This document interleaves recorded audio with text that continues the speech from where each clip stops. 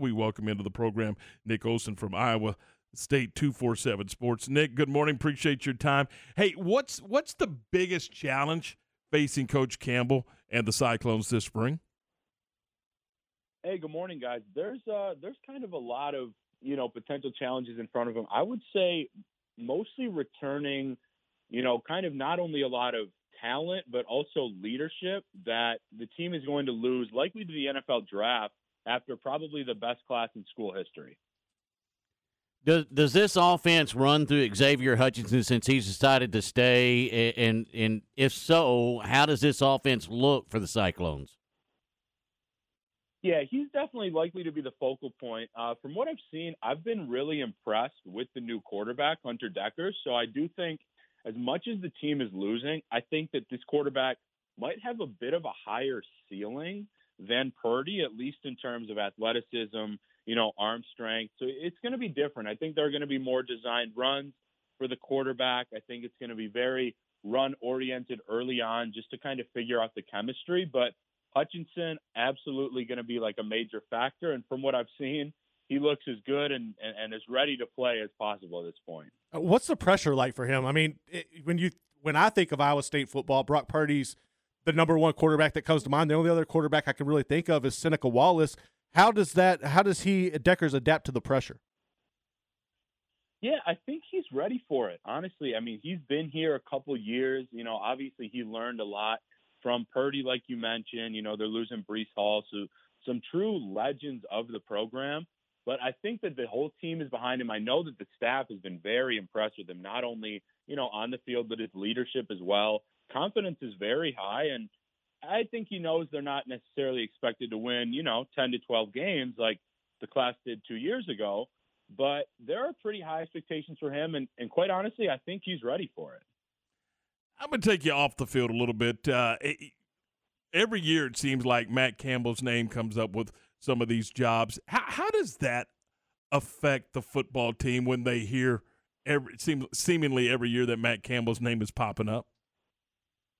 Yeah, it's really interesting. He's been one of the hottest, names the last 2 or 3 years, obviously even before I got here. But what I've kind of gathered is even at times, when there may have been a lot of interest for him outside of it, he has seemed very, dedicated, loyal, not only to the kids, but to the program, kind of building this stability for it. And I've seen firsthand how involved he still is in the recruiting class. So I think it actually, although at times may be a little difficult, I don't think it's quite as hard as I would anticipate, just because he doesn't seem to have lost, kind of his focus or kind of his head about things with where this program should be right now.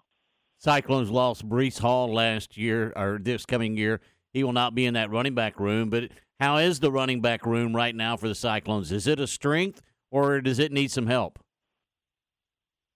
Yeah, it's actually going to be a major strength. I mean, from what I've seen, outside of maybe some of the defensive backfield, it might be the biggest strength of the team right now. They're returning Jyrell Brock, who was obviously behind Breece Hall, but has several years of experience behind him. Really good back that just kind of hits the hole with a lot of burst. And a couple stud freshmen, including Cartavius Norton, a true freshman, maybe the best runner on the team, just a punishing runner, breaking tackles right and left at practice.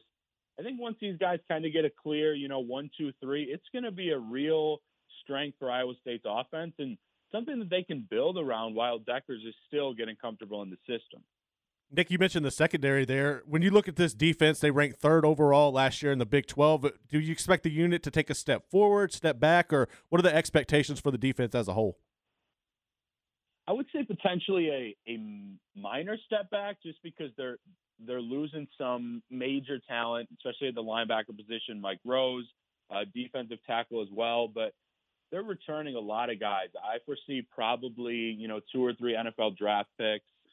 Johnson's moving to safety. Orion Vance is back. Will McDonald, one of the best players really in the country on defense.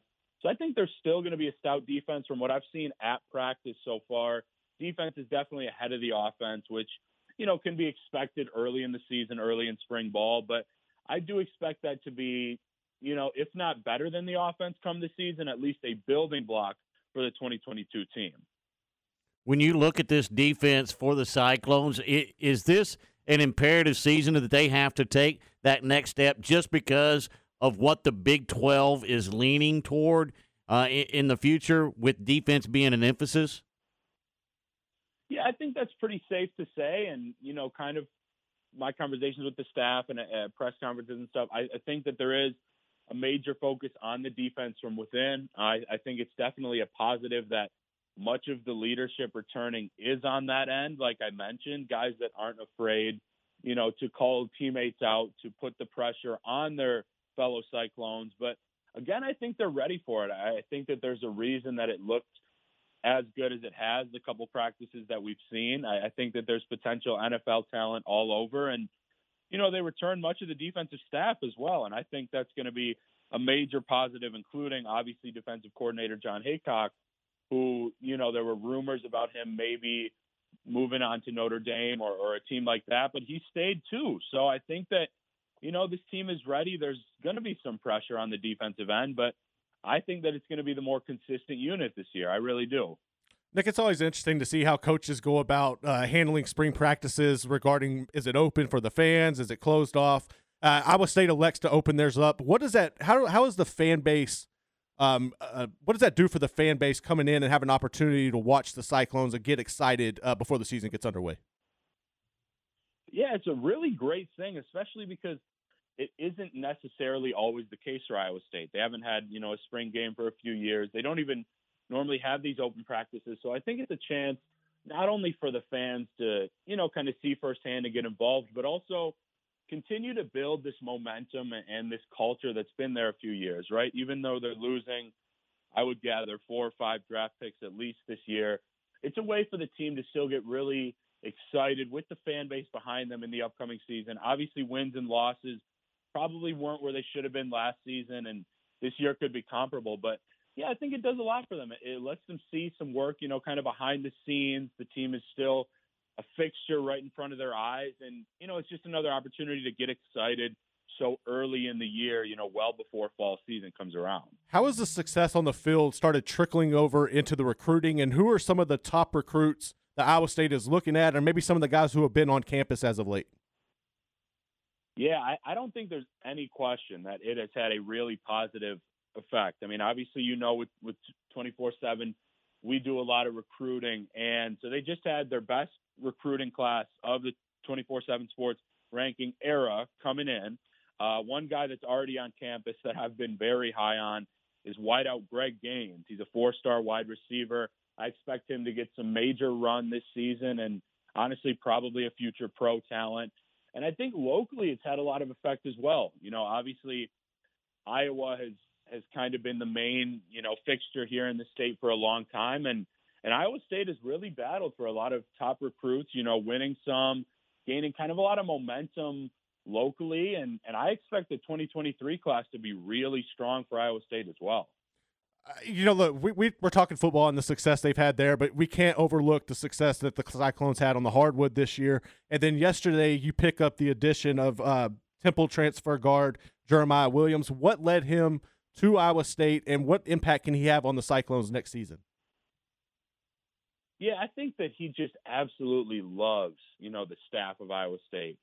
Obviously, Otzelberger, assistant coach J.R. Blunt, they did a really nice job recruiting him, kind of like football. There's this touch of the culture here, right? And what you can expect from him on the court, he's willing to do really all the dirty work on both ends. I mean, he's a lockdown defender, especially one-on-one, but can guard 1 through 4.